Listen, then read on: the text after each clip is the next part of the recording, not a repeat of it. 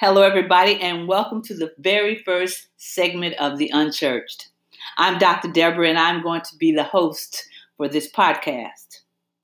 So let me just get right into it. The Unchurched, that's a community of people who are godly, godlike, spiritual, but do not belong to an organization, an organized community called the church. So in one sense, you are the church because you are a believer. In another sense, you're not a church. You are unchurched because you don't go to a house of worship or a place where other faith people meet. As you can tell from my language, my background is Christianity. But I have to quickly acknowledge that I'm more than a Christian. Always have been, always will be.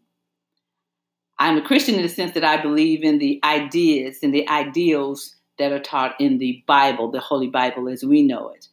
But I'm bigger than that in that I know that the organization that was established in the name of Jesus of Nazareth does a lot of things that Jesus of Nazareth would never do. And I knew that day one. So as I grew up in the church, I just decided, I can do this. And I did it for as long as I could until God spoke directly to me and gave me some ideas that were quite kind of contrary to what was being done. Not necessarily to him or her, but to the ideals that God would have me stand for.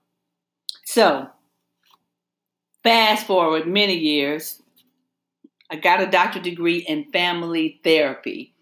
And I was already a quote unquote, and I put that in quote, ordained minister, meaning somebody had acknowledged that I had a special call, God call in my life.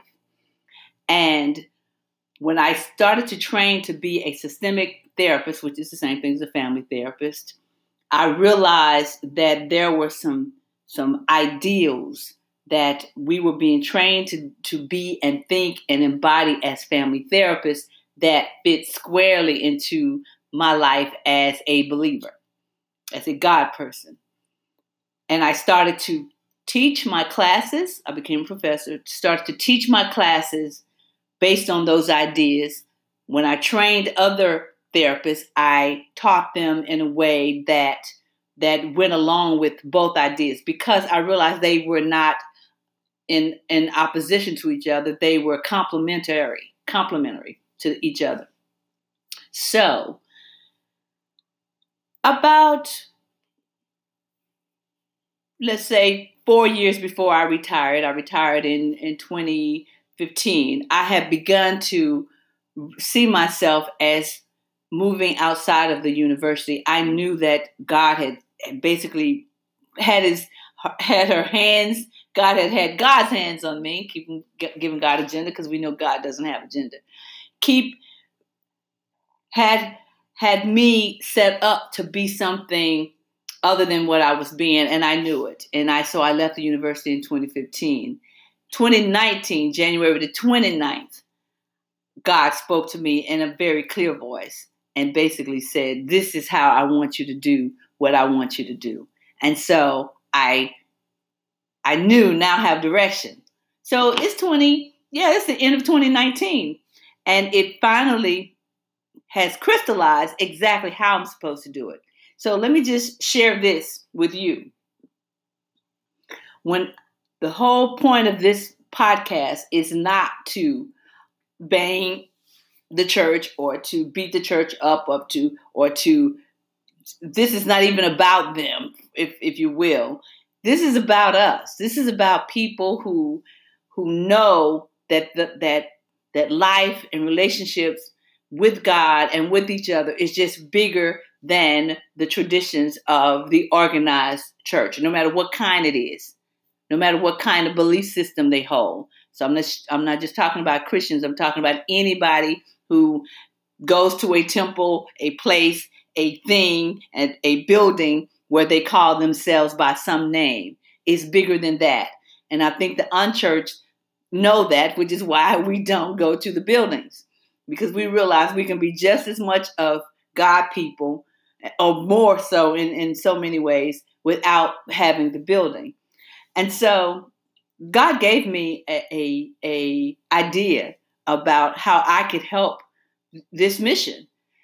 And initially I thought that the best place to take it was to the church, because I was thinking these were the people that it was meant to be for. But when I gave it, I was going to say when I gave it some thought, but no, when I continued to have these conversations with leaders of the established church, and they thought it was great, but they were not quite open to doing anything past tell me how great it was, I began to realize that the leader of the church, and who wasn't really, and we're talking about Jesus of Nazareth, he really wasn't the leader. He was the inspiration. How about that? The inspiration for that organization, for that community, did not go to the established religious people of his time. He went to the people that were living around him to show them, to express to them, to be this different way of having relationships with the divine and with each other. And that's what I learned when I was being a professor at the university, and when I was being trained, even when I was being trained to be a systemic therapist, I realized that here is a way that I can offer something to the world. And then after trying to offer it to the church, thinking that's who would be open to it, on some level, I knew they wouldn't be, but I knew I was expecting it to be a struggle. But then I'm serious. That was necessary, because without that, I wouldn't be talking to you right now. I would be sitting in somebody's office trying to convince them that this is something that they should be open to, and that their people should be exposed to. But when I realized how these kinds of things work, it makes much more sense that I'm having this time with you. So, the unchurched. That's enough about me, the unchurched. What this will be is an opportunity for you to grow.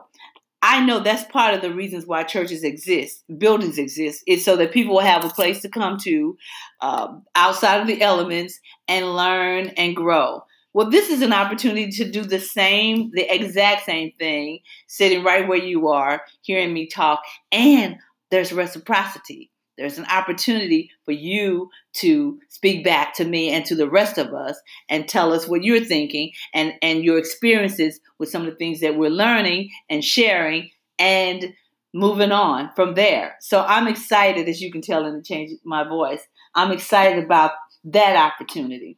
I know this is what I've been asked to do. I know that the things that I've learned and the things that I've created are things that God gave directly to me, but I'm not closed to hearing what you think and things that you're doing that can add to what I'm doing. Because the whole point of this is that it just works better when you have a community to do anything. So, what is the unchurched? It is, let me tell you first of all what it's not. It is not a new church, a new kind of church. No, it's not.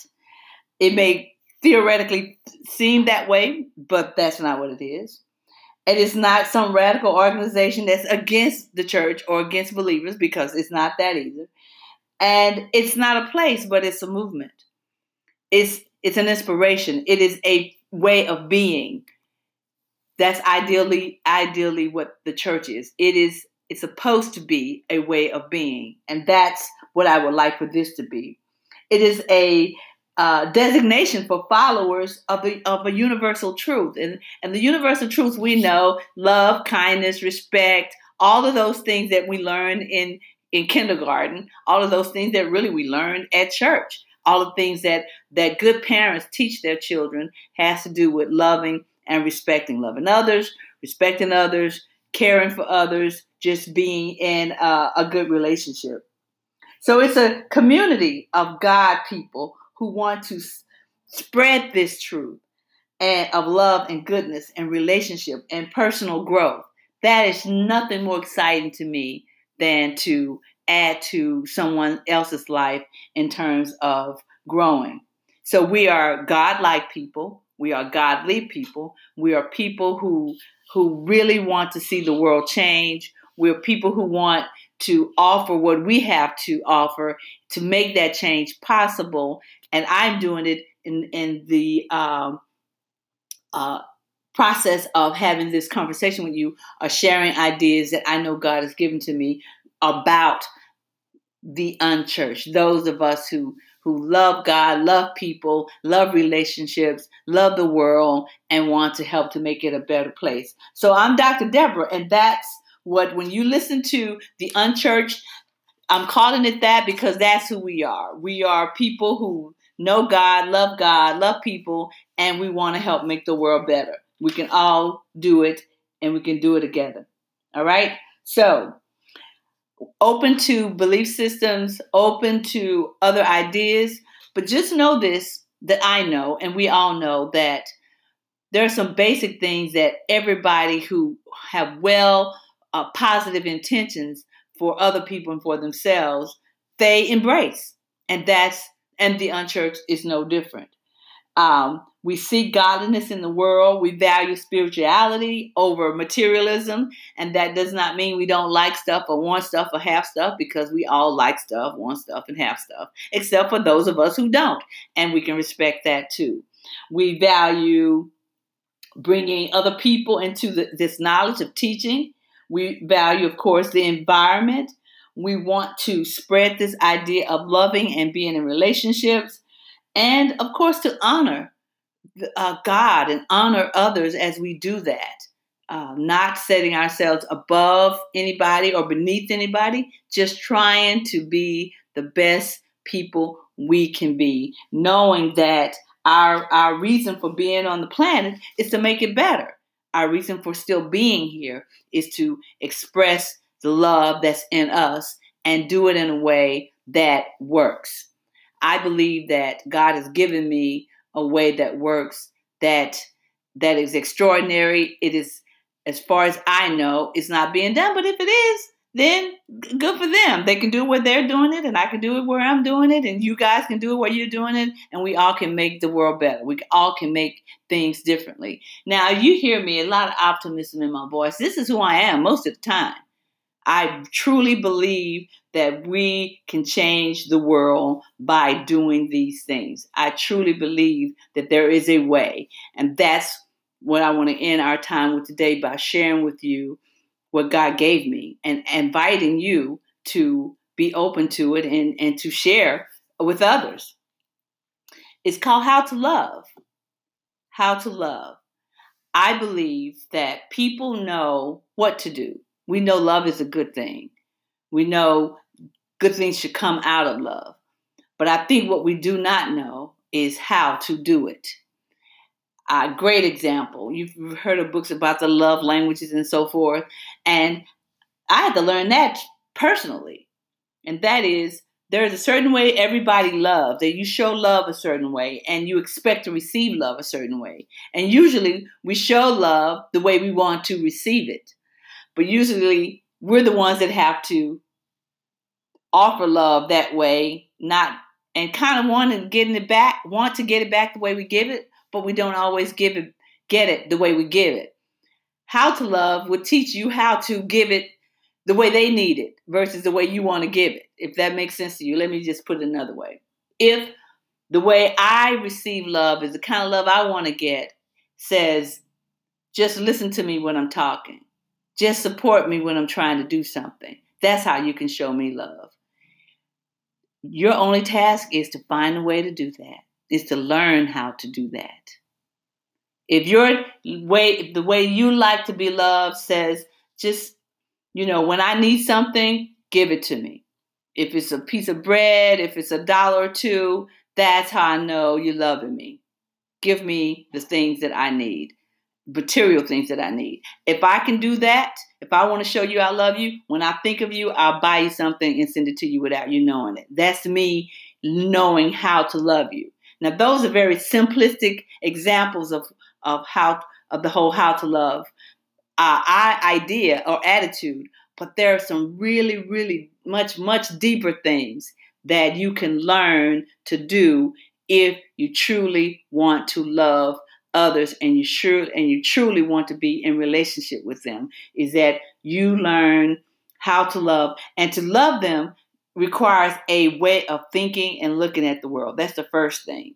And then there are things that you do after you learn how to be this thing that reflect the love that's in you. And everybody, you don't need a love language to know that you're being loved, because you know what it feels like when somebody is giving you the love that you want. You know what it feels like when somebody is caring for you.